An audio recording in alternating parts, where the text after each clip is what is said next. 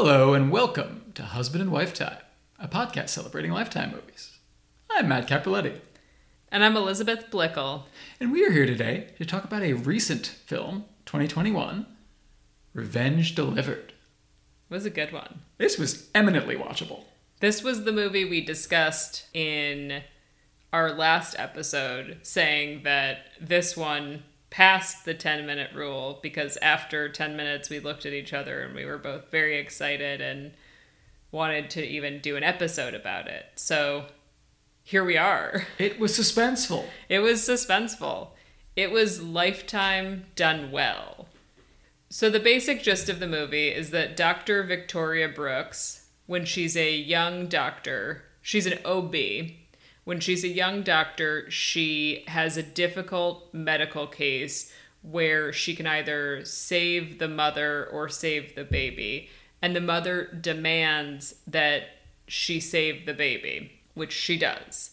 We then cut ahead many years later, and Dr. Brooks is now the head of the OB department, and she has 3 new residents or interns. It's unclear to me. Yeah, they're there for their rotations. Sure. Neither of us have been to medical school. Yeah, I don't know anything about med school, but 3 new women starting, one of whom is her daughter, and weird, scary things start to happen in Dr. Brooks's life.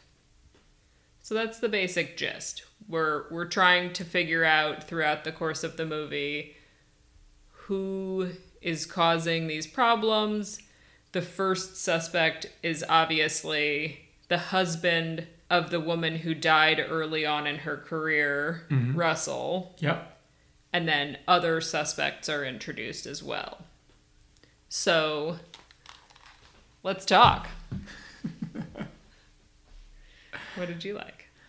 Well, I think the family life was well done. Sure. I mean, Dr. Brooks is faced with the prospect of having her own daughter work in a rotation with her. Yes. And we can see her kind of being harder on Noelle than on the other students. Keeping a closer eye as well, because there is, we should mention, a subplot that Noelle, 1 year prior, had attempted suicide. Right.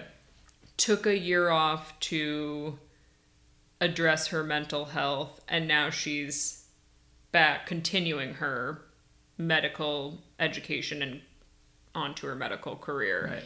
It is a subplot, but I felt like they handled the suicide and mental health issues more gracefully than we are used to.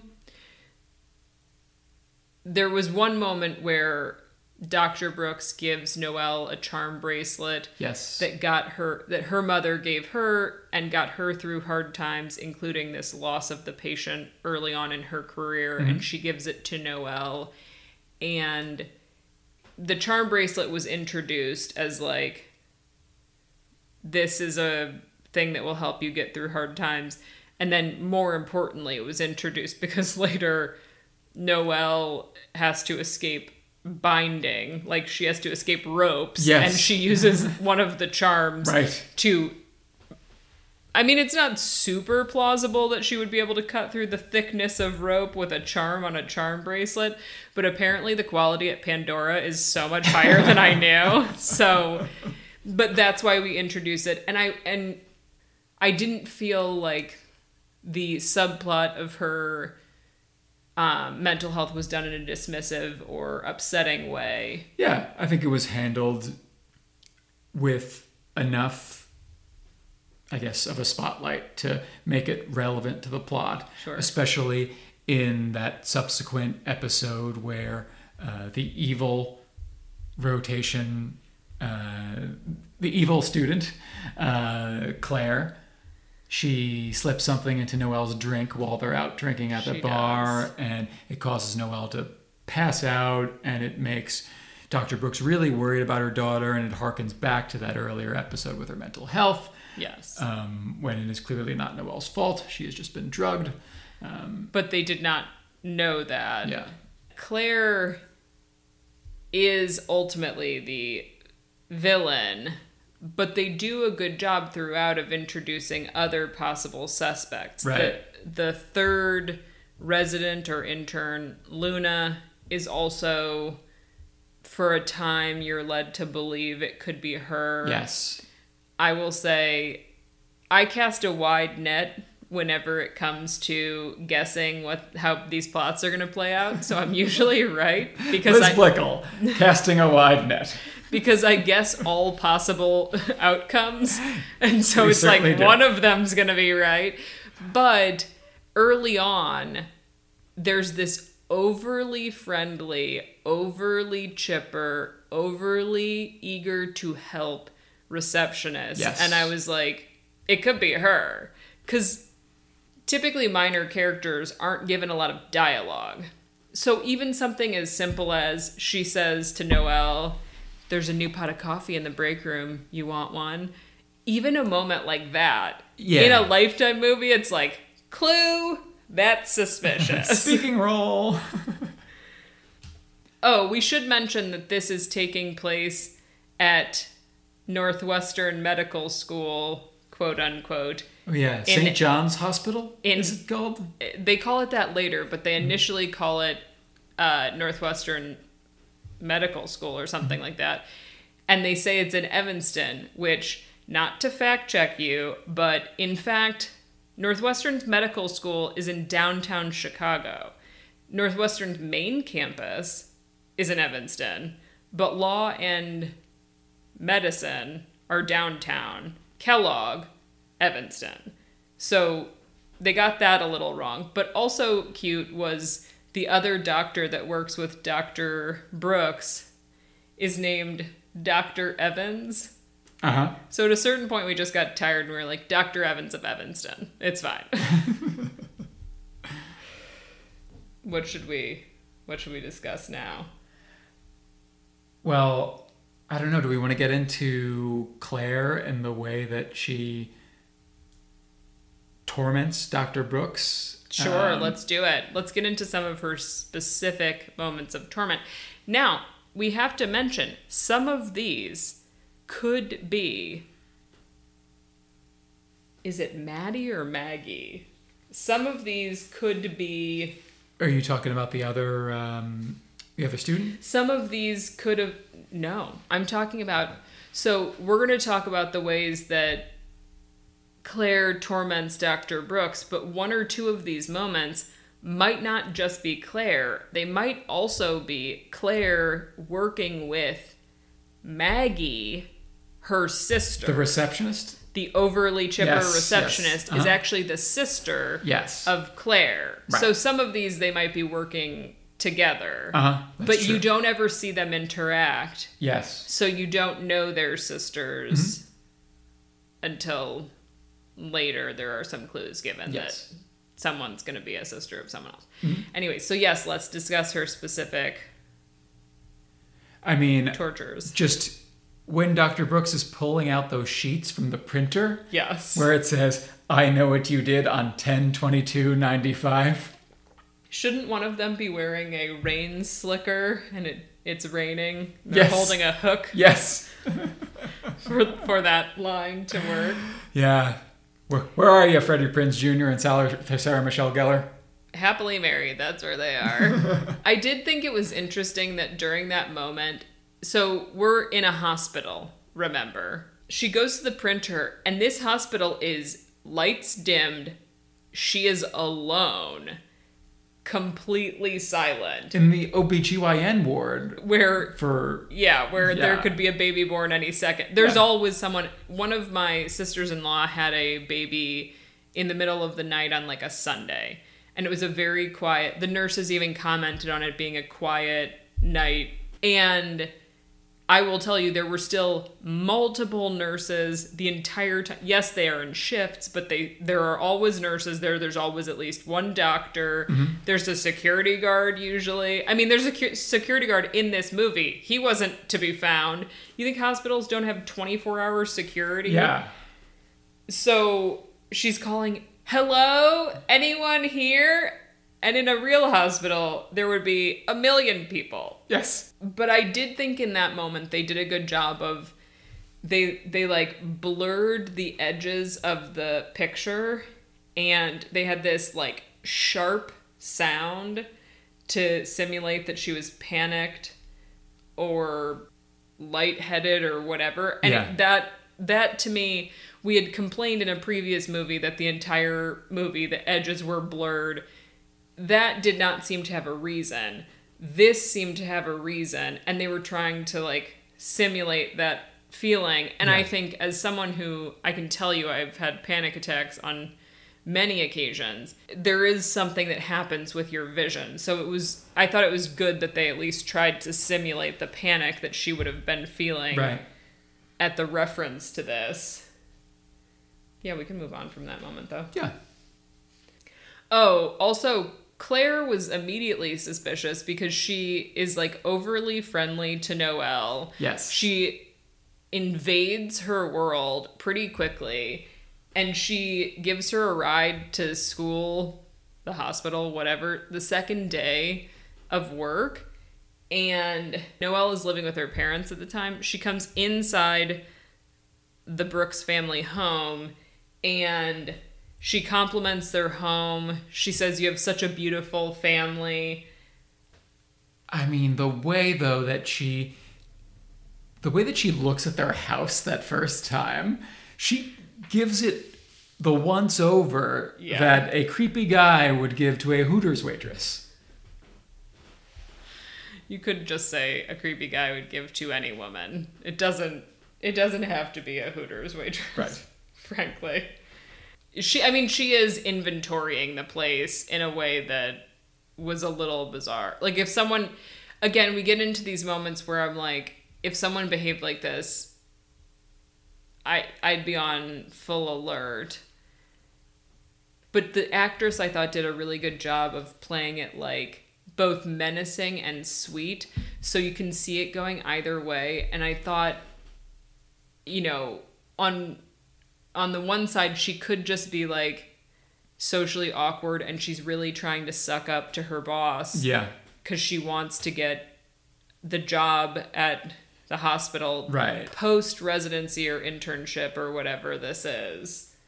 Yeah, I thought she did a good job playing it just like on that razor's edge of like sweet enough to not be fully suspicious and menacing enough to still be suspicious. Right, and also leaving the door open for it to be the third student, Luna. Yes. Who is the one behind everything. Yes. So the next thing that happens is that Dr. Brooks leaves this empty hospital one night, and the windows on her car are smashed in. Yeah.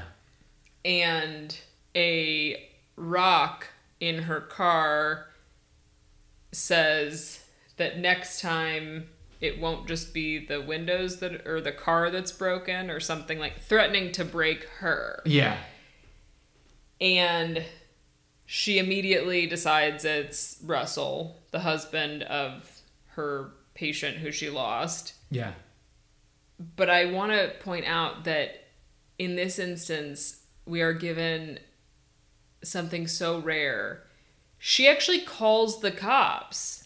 The doctor, we learn from a conversation where she's looking at security footage with the security guard later, that she called the cops.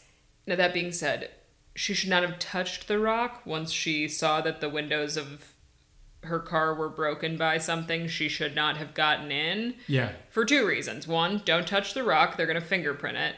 And the second reason is, don't get in that car, Doc. There's broken glass everywhere. Don't sit down on that seat. You know better than anyone how broken glass can hurt the body. Come on. But I did appreciate that she followed what I consider to be standard protocol, which is someone has done something violent to you, threatened you, and you make a legal note of it. Like a record of this happening. Yeah. So Should we talk about how the residents go out for drinks? Yeah. This is a fun night out. Just your classic fun night out, talking about your dead parents. Yeah. So at this point in the movie, they're still trying to figure out, like, they're teasing and toying with your expectations of whether it's Luna or whether it's Claire, who is the daughter of Russell and the woman who passed. Yep. So Luna says that she wanted to go into the career because she took care of an ailing relative, her father, until he died of lung cancer. Right.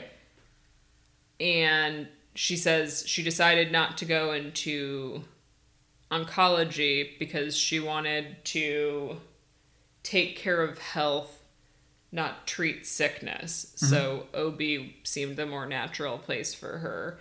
And then Claire mentions that she went into medicine because she was forced to. So they want you to think Luna is Russell's daughter. Yeah. And that post her father's death, she embarks on this plot of revenge. When in fact, Claire has admitted that the real plot, or not admitted, but indicated that the real plot is that her sister forced her to go to medical school so that they could get close to Dr. Brooks, essentially, so that they could punish her for letting their mother die. Right. So I, of course, have a lot of thoughts about that. You do? I do. This was a moment that I was like, you know, once it's revealed it is Claire, and once it's revealed that Maggie is her sister, it raised a lot of questions for me. First of all, this is a very long con. Medical school is long. Mm-hmm. It's also a con with a very high probability that it won't work. The chances of getting placed at Dr. Brooks's specific hospital, that's true, are not great. Mm-hmm. And without that working, what was their plan? Let's say she got placed at University of Chicago or Washington University or anywhere else. What was the plan then? Meet her at some OB conference and murder her in her hotel room? Like, I don't understand how they assumed this would work out. Right.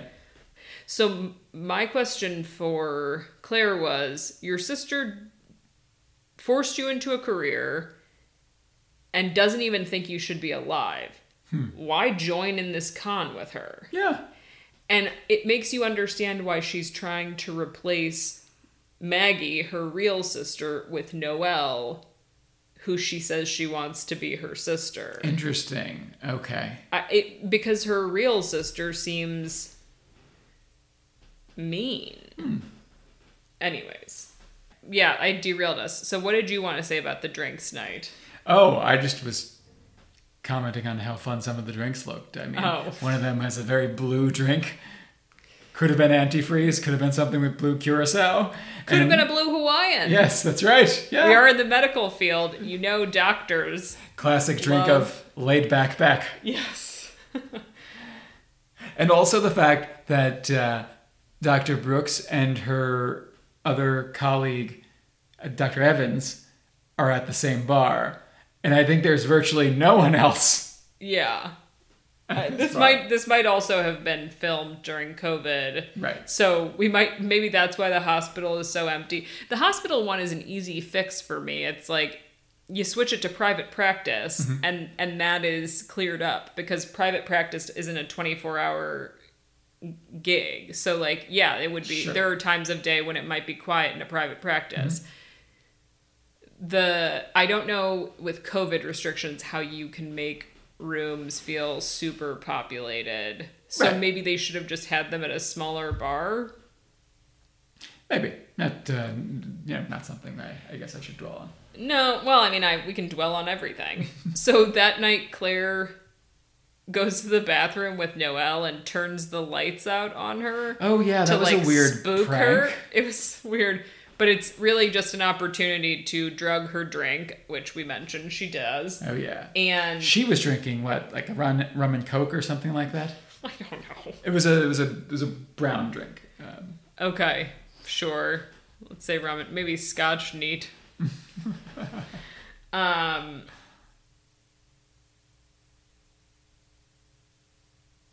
So she drugs her. She does a really good job of like toying with their sort of like with Dr. Brooks and Noelle's sense of her. Yeah. So that like it makes them doubt themselves because she seems so nice much of the time, and then she does things like creepily say,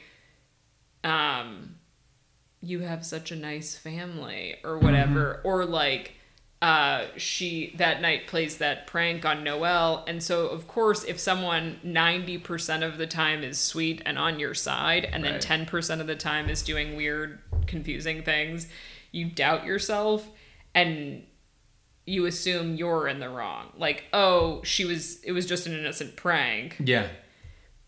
You don't immediately assume like she drugged my drink, that's why I collapsed later that night. Yeah. So then she spends the night, Claire does. Yes. And then they go to the hospital the next day, and Dr. Brooks ends up locked into a supply closet with the lights turned out. Mm-hmm. The supply closet, why is there no way to get out, was my first question. And then also, I'd just like to point out, this is a literal nightmare for me, being locked into a small space. But unlike my nightmare, this has a very obvious solution. I would find the strongest sedative in that medical supply closet and just knock myself out. Someone would find me hours later and I'd just be like asleep on the floor. Would you want to call those? Try to call someone? She did try to call someone. Yeah. I'd try to call someone first, and then I'd immediately ransack whatever their strongest sedative was. You know. I'll keep this strategy in mind and anticipate for future. I don't think I'm going to get trapped in a medical supply closet. It seems highly unlikely. Let's hope not. My understanding is that hospital supply rooms now are pretty guarded. I don't think we could just wander into one. But then the supply closet thing is used to create a wedge between Dr. Brooks and Noelle, because Noelle was supposed to have stocked whatever supply closet. You know. Painting the alleged shortcomings of Noelle. Just like when there's the episode about the security guard's wife who gets overdosed with morphine. Yeah. And these women are willing to go to any lengths to get back at. I mean, overdosing a pregnant. You're essentially recreating your mom's death. Yeah. To avenge your mom's death. Mm-hmm. But that security guard's wife didn't do anything to you. Yeah. Just kill the person you're mad at. Right. I do not endorse killing at all. No, definitely not. For the record.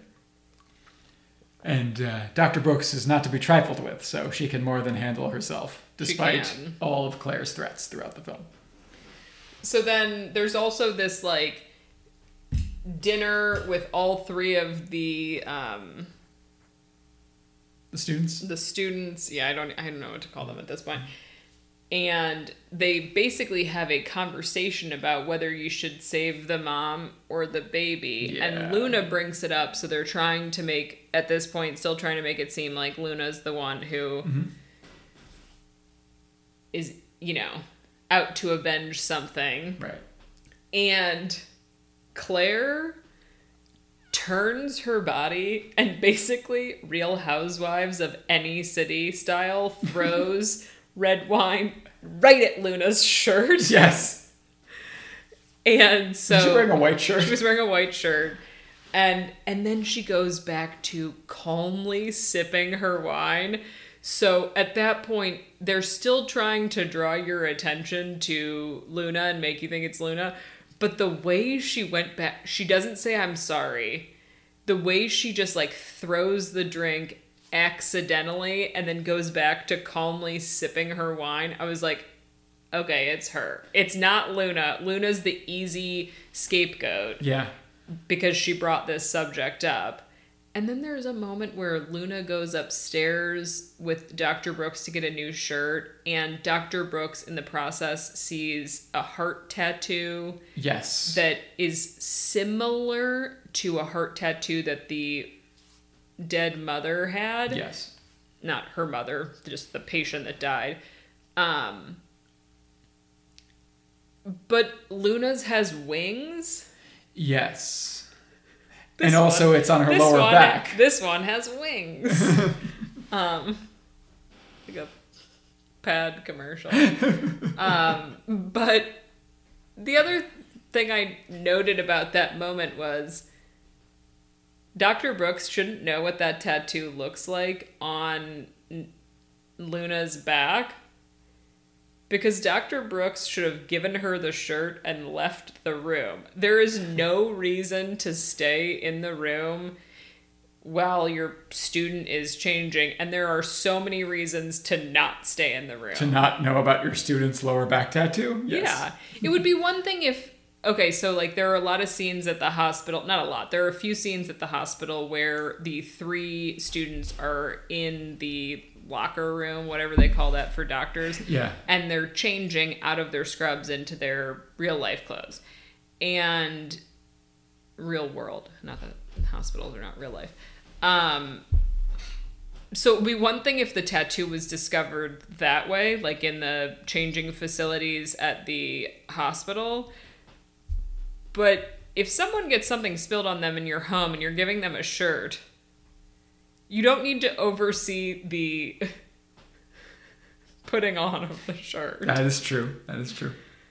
I've never watched someone change that way. It seems odd. But anyways, should we move on to the next menacing Why not? moment? So then we go back to the hospital and the elevators aren't working, which, again, this should have been private practice, because in a hospital, if the elevators aren't working, there's someone working on it, and there are signs being put up temporarily, elevator not working, there's an electrician working on it. It's not just unnoticed.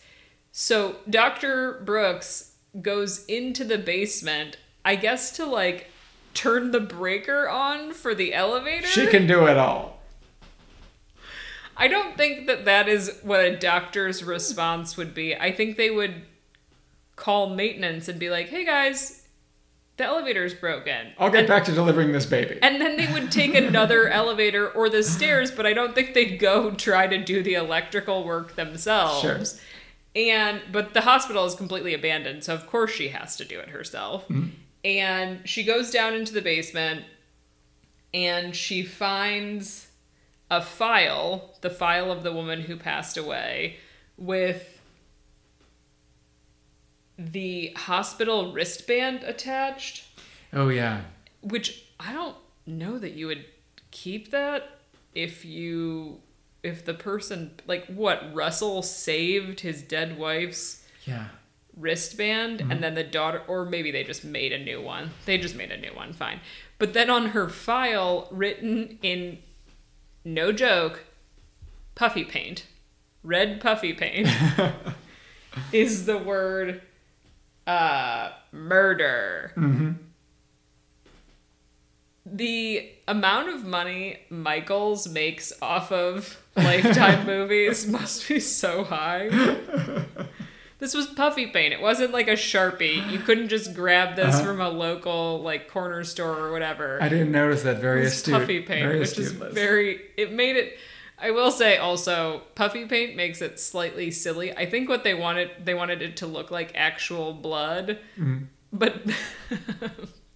But blood doesn't puff. Right. Now that just makes me think maybe there should have been a diorama of the what happened on 10/22/95. Like a Billy on the Street diorama. Exactly. Daedalus Myrtus, Grace Moretz, and this dead woman. Yes. Okay. So we found out that it can't be Russell. None of this is Russell because he's been dead a long time. Mm-hmm. And something happens in Dr. Beck. Nope, wrong doctor. Something happens Dr. in Brooks. Dr. Brooks has Luna taken away. And then the chairman of the board of the hospital tells her that her medical license is being placed on suspension. Yeah. Because they think that the security guard's wife got the morphine from her or got it because she was negligent. Right. I just want to raise a small issue. I do not believe that the head of a hospital has the ability to put a medical license on suspension. I think medical licenses are controlled by state medical boards. Yeah, right. And so I think they could definitely suspend her from her job, but I don't think they can suspend or revoke licenses. I think that there is a state process for that. But that might be different in Canada. We definitely filmed this in Canada because Matt noticed. Oh, right. Yes, there was a Canadian spelling. I think it was authorized personnel only with an S. Yes, with an S. And so maybe in Canada, the head of a hospital, I don't know, I would assume not that way either, but maybe the head of the hospital there could revoke. As opposed to the province review board. I have no idea. I don't know anything about Canada's healthcare except that it seems good and cheaper. Yeah. And fewer people seem to be bankrupted by basic medical issues. Are we having fun yet, everyone? So she comes back from this meeting with the chairman, I said that so weird. She comes back from this meeting with the chairman, and so she has framed diplomas on her wall, and on one of the framed diplomas, there's now been an article put in covering part of her diploma. Oh, yeah. And it's an article that says, girls are worried about missing father. And in red, not puffy paint this time, it says, happy early retirement. Yes. Which I thought might be a moment to grab the very nice security guard and mention to him that someone had broken into your office and placed an incredibly threatening message inside one of your diplomas. After you've had a rock thrown in your window and... Yeah, and also, it might be a moment to Google the girls from the article. Because one thing she doesn't do until very late in the movie is Google who Russell's children are. Right. That was a misstep. Well... That the movie is based on. Because if she'd Googled them earlier, we have no movie. I mean... And when we do see Russell Myers' page... I love Lifetime social media networks. Yes, you do. Do you recall what this one was called? I do not. This one, she looks up Russell's Pal Zone page. Okay. And sees Claire in some photos on his Pal Zone page. In Double Mommy, we had Pixapost. Pixapost. I prefer Pal Zone because it sounds like a social network that you could use to order your friends calzones. It also sounds like a place you would host a birthday party for an 8-year-old. Yes. They definitely have trampolines there and probably laser tag and, arcade games. And someone's going to eat too much pizza and puke in a corner. That's what happens at Pal Zone. Well, you really gave yours a lot more color than mine. No, that's just what I assume happens at Chuck E. Cheese's or those trampoline parks. Sure, I assume that it's all fun and games, and then some kid eats way too much pizza or cake, and then pukes in the corner and goes home. Yep. And I'm not judging the kid. That's exactly what your childhood is for overeating and then puking and then getting right back on the trampoline. Talk about gluttony. So she's discovered that Claire is Russell's daughter, but dun dun dun, Noelle is at a cabin with Claire. Oh, yes. And cabins, in case you have not picked up on this from the 14 preceding episodes we've done, cabins are kind of a big thing in a Lifetime movie. There's always a cabin. Yes, very little. Haley Duff went to a cabin. Oh, yeah. Uh-huh. I'm trying to think of who else. I can't even think of the other movies we've covered. But there's usually a cabin. You know, I feel a little bit sad. Neither family of ours, maybe that's why we're still alive, Matt. Neither side has a cabin in a rural area with no phone line where someone could easily take you to kill you. Or maybe they do, but our families just haven't taken us there yet. I don't think either of our families are going to kill us. Yeah. I feel pretty secure in that. Yeah, I'm pretty confident in that as well. So at this cabin, Noelle is gagged and bound, and Dr. Brooks walks in, and Claire jams a syringe in her neck. She gets her right out the gate. Oh, yeah. And then it's, you know, we cut and to the next scene, and Claire taps Dr. Brooks awake with the side of a chef's knife, the flat side. Oh. That was menacing to me. It was. Yeah. I liked that move of, rather than being like, wake up, that Yeah. she tapped her awake with a chef's knife. Very scary. Also, in terms of making this cabin very scary, I should mention that there is a piece of art on the walls. No, hear me out. Because at the end of this, I will say nice things about set design and about costuming and all of that stuff. But right now I'm going to say something, and this is actually a nice thing I'm about to say. There's a piece of art on the wall that looks like a plaster face is coming out of the canvas. So it's like half of a plaster face. Okay. On a canvas somehow. And the whole thing is splattered with red. It's so creepy. You see it in the background when not when Dr. Brooks walks in. Yeah, actually when Dr. Brooks walks in right before she's injected. Uh-huh. And it sets the tone for just how creepy this is going to be. What are you laughing at?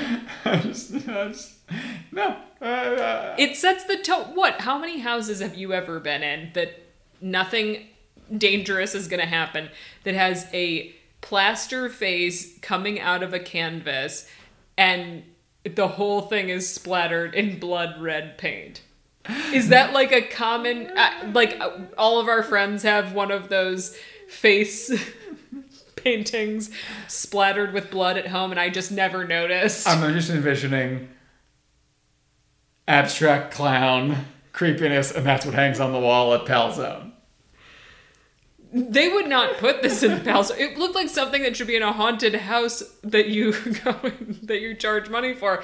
Except in the haunted house, it would be a face painted to look like part of the painting, and then the person jumps out at you. Right. But it looked like that. It looked like something was coming out of the painting, and the painting was covered in blood, so what was coming out of the painting was not good. Right.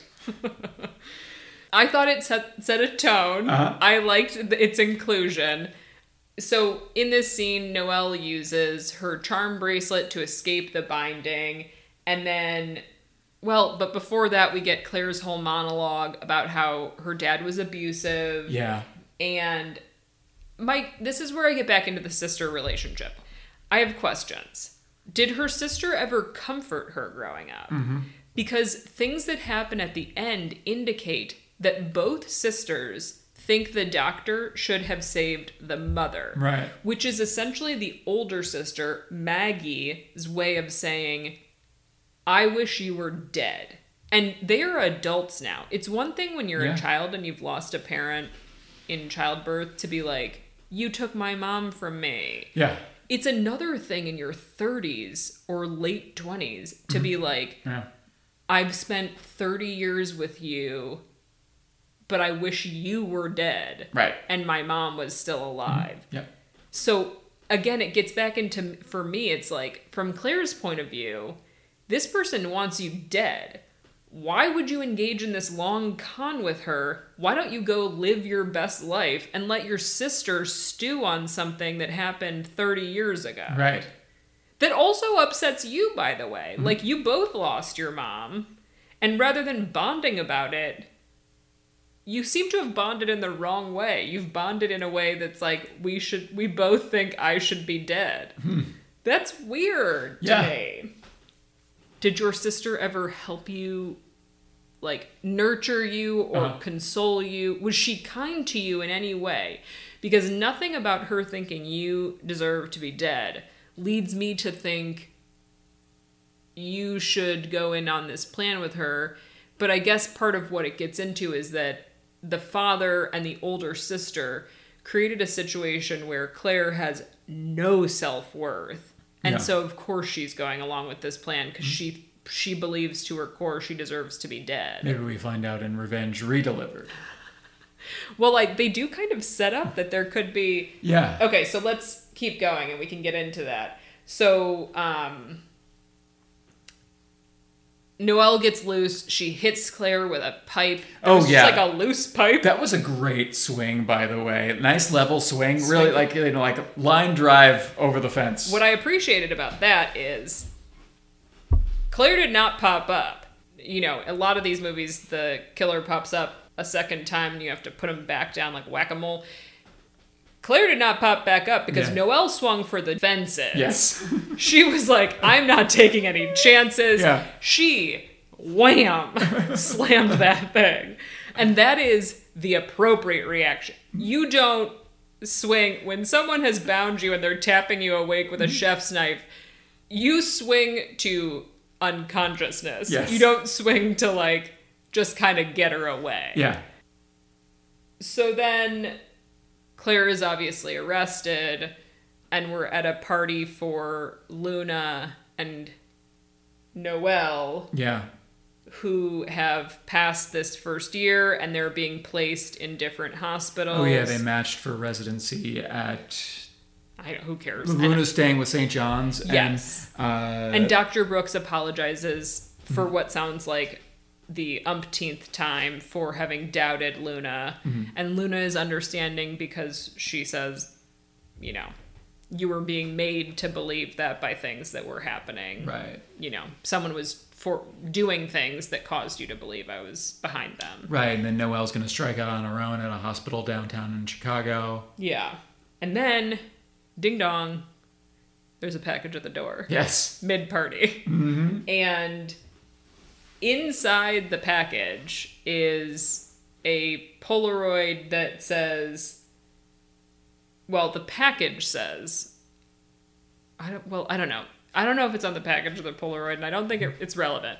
Something says... A Shutterfly calendar says... I'm not the only one who thinks you made the wrong choice. And there's a family Polaroid. Yeah. And then there's a second Polaroid. Now, in the first Polaroid, I think it's the father, the mother, and the first daughter. Yeah. And the second Polaroid is Claire and the overly cheerful receptionist. Yes. So we now know she's the sister who pushed Claire into medicine and all of that. Not to nitpick, although I do. Shouldn't the appropriate wording have been, she wasn't the only one who thought you made the wrong choice? Yeah. Because she's referring to not herself. The first person who thought you made the wrong choice was the other sister. And now you're saying, I also think you made the wrong choice. That's fair. I mean, that's... Again, this was a very good movie, and I have thoughts. So then Dr. Brooks goes and she goes out to the front because this was not delivered by like UPS or USPS. It was hand delivered. And so she goes to the front steps of her house to see if she can see who's dropped it off. And Maggie is in a car across the street. Yeah. And they have a great stare down. Dr. Brooks and Maggie. Yeah. And then the movie ends. I thought everyone did a great job. Yeah, very satisfying. Yeah, I know we really only discussed like the menacing moments, but because they were the most interesting. I thought the acting was good. I Agreed. thought the writing was good. Mm-hmm. So I said I was going to talk about it earlier when we were talking about the painting with the face. I thought this was a good example of how costuming and set design can be done in ways that aren't distractions. Mm-hmm. There were, in the Brooks home, there were framed pictures of the family on the walls. There were pictures of them on the fridge, like tacked onto the fridge with magnets. There were flowers and plants throughout the home so that it looked like a real home, which meant that you focused more on what was happening between the actors because you weren't distracted by some Versailles-like bed in the background where your eye just, the metallic draws you right to this ornate bed. It was a way, there were no Greek columns stationed throughout the house. The focus was allowed to be the acting and what was happening. The one thing I would say, though, in terms of course, I have notes, in terms of set design, at this hospital, there is a pink and blue airbrushed paper sign that says maternity ward on it. And this sign looks straight out of the Max on Saved by the Bell. It's airbrushed. It's something you would see announcing like a pep rally on Friday. But it's announcing a maternity ward. Like the most cash. This is a very, loosely run hospital, I guess, would be my thought. But that's like such a minor note. Other than that, I didn't take in the clothes. I didn't take in the set design, which is what you want. You want those things to kind of fade into the background. I thought it was an example of Lifetime done right because there were clues and red herrings and they tried to keep you guessing until the end. Mm-hmm. I found the overly friendly receptionist Maggie suspicious from the beginning, but that's because I am quick to be suspicious of people who are overly friendly for seemingly no reason. Mm-hmm. But I was also suspicious of Claire because she so quickly jumps to Noelle's defense and like infiltrates her world very quickly. Yeah. And I mean, she asked Dr. Brooks why only one kid after knowing her for about 2 days. And also says you did such a good job raising her. Such weird comments. Yeah. It was very suspenseful. I was actually nervous when I walked into the kitchen later that night. So I think that's a good indicator that the suspense had been there. Yeah, what were your general thoughts? I thoroughly enjoyed it. Yeah. I mean, it's a nice watch, and I enjoyed seeing all the actors in their roles, and there were some nice suspenseful elements, and it kind of kept the interest all the way through. Agreed. Shall we get to trivia? We shall.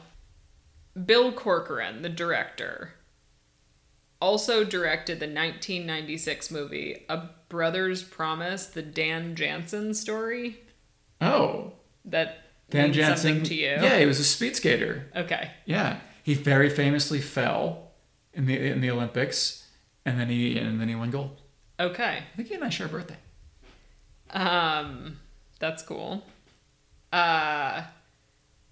Madeline Leon, who played Maddie, played Billy, spelled 2 ways in her credits. Billy with a Y and Billy I-E. Mm-hmm. I don't know why that is credited 2 ways. Okay. I don't know if they're implying that she played both Billy a boy and Billy a girl. Like Victor Victoria? Yeah, I'm not entirely sure, but she was credited as Billy in the TV series Pony Sitters Club. Oh, that sounds fun. And the follow-up movie Pony Sitters Club The Big Sleepover. Is that a mashup of My Little Pony and The Babysitters Club? And the forthcoming Pony Sitters Club Fun at the Fair. Oh my. So this is a whole franchise. Is this live action? Or is it animation? I have no idea. I'm guessing live action. I think it was a Netflix series. Okay. But I have no idea. Okay. I like my idea of My Little Pony mashup with Babysitter's Club, but I don't know enough about either of those to know if that could work. Nor do I. Okay. Shadia Ali, who played Tamika, the woman who was given morphine while pregnant, played Dina in the Ashley Tisdale movie Sharpay's Fabulous Adventure. Oh my. That's stupendous. I don't know what that's about or anything about it, frankly. I think it was Disney. Ashley Tisdale, I didn't realize that she had her own starring vehicles. I think some of those Disney kids... She was in High School Musical, right? She was. And I think some of those Disney kids had varying degrees of pre-High School Musical Disney connections. Right. And then post. Apologies to the actor who played Darnell. I don't think I'm going to pronounce your name correctly, but I didn't find it online how to pronounce it correctly. Yukel Shillingford. According to IMDb, he plays a superhero named Malik Davis in a Mucinex ad called Fast Max Cold and Flu All in One. Oh my. So... I didn't realize there were Mucinex superheroes apart from the, as we used to call it when I worked in cold medicine, the Mucus Gang. Mucus Gang, ew. Tom Melissus, who played Peter. That's the husband? No, Peter, I believe, was Dr. Evans of Evanston. Yes. He played Jeff in one episode of Degrassi High. Okay. And Dom Perino in both Degrassi The Next Generation and Degrassi Next Class.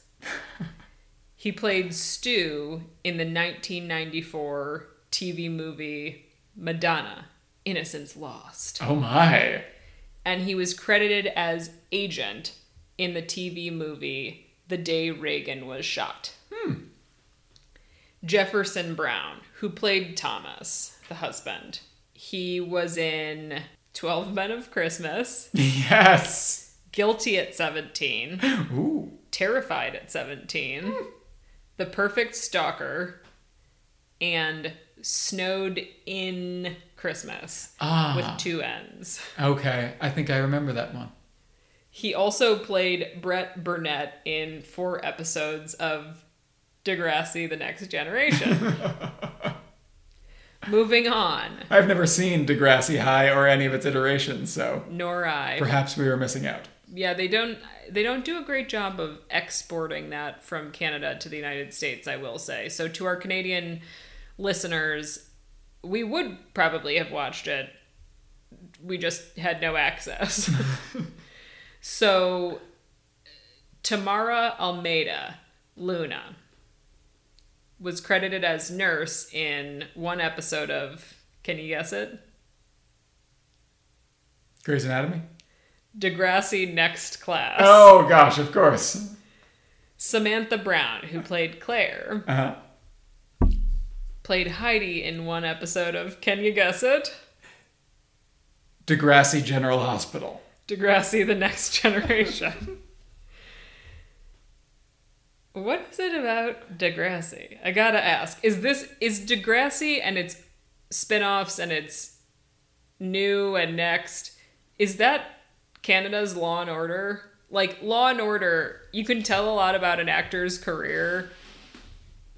Usually they've been in an episode of Law and Order, whether it's original, Criminal Intent, SVU, any of it. But most actors have been in one of those. Yeah. Is that the way for Degrassi? Like, you have to be on an episode of Degrassi if you're a Canadian actor? Okay. Okay, moving on. Mary Antonini, who played Noelle, was credited as dancer in Degrassi Goes Hollywood. Oh! Also, during the 2015-2016 season, she played Anita in West Side Story at the Paramount Theater in Chicago. Oh, nice. In Chicago, not Evanston. They're different places. For you Canadian writers, just to be clear, they're two different places. Anita's the lead, right? Or one of the leads? I've never seen West Side Story. I've seen it, I don't remember. And then Dr. Victoria Brooks, played by Olunike Adelie, was nominated for a 2021 Canadian Screen Award for her performance in the drama series Coroner. But she was also credited as Big Shirl's beautician in what 2004 movie? Now I'm going to give you some clues. This clue should probably tell you exactly. It's pretty obvious based on this clue. John Oliver believes that not two, but one exist. So we're talking about the Olsen twins. Yes. It Takes Two? No. Think of how old they would be in 2004.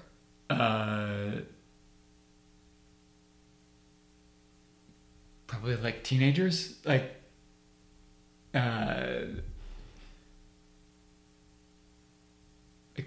It was the last of an era.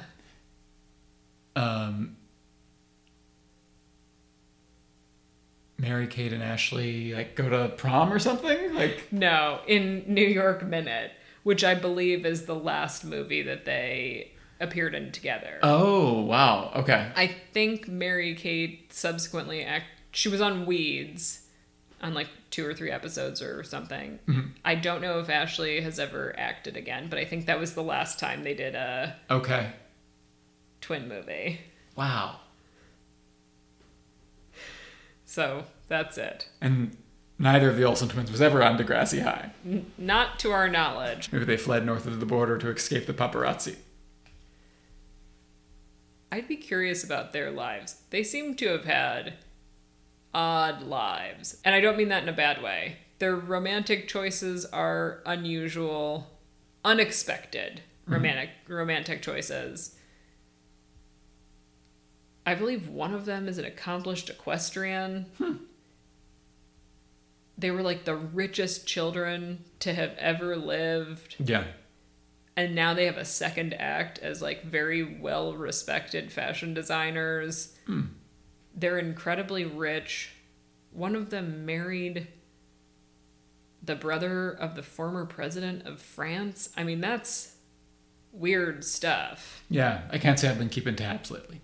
Well, they're divorced now, so you don't need to. But actually, I believe in that marriage. I believe she was the richer of the two. Sure. That's interesting. Mm-hmm. When is the last time you think an Olsen twin has, like, interacted with a normal? Like, we're normals. I guess if one of them gets their own coffee occasionally. I mean, I presume they have someone get their coffee for them. Okay, when is the last time you think they've had an interaction of any significance or substance with a normal? Didn't they go to college? So maybe they cross paths with normal people then? Maybe. Okay. Yeah, their lives just seem odd. And on that note, if you want to get in touch with us, you can email us at husbandandwifetime@gmail.com or follow us on Twitter @husbandwifetime or on Instagram @husbandandwifetime. If you like this episode, please rate and subscribe wherever you listen to podcasts. Thanks. Bye! Bye.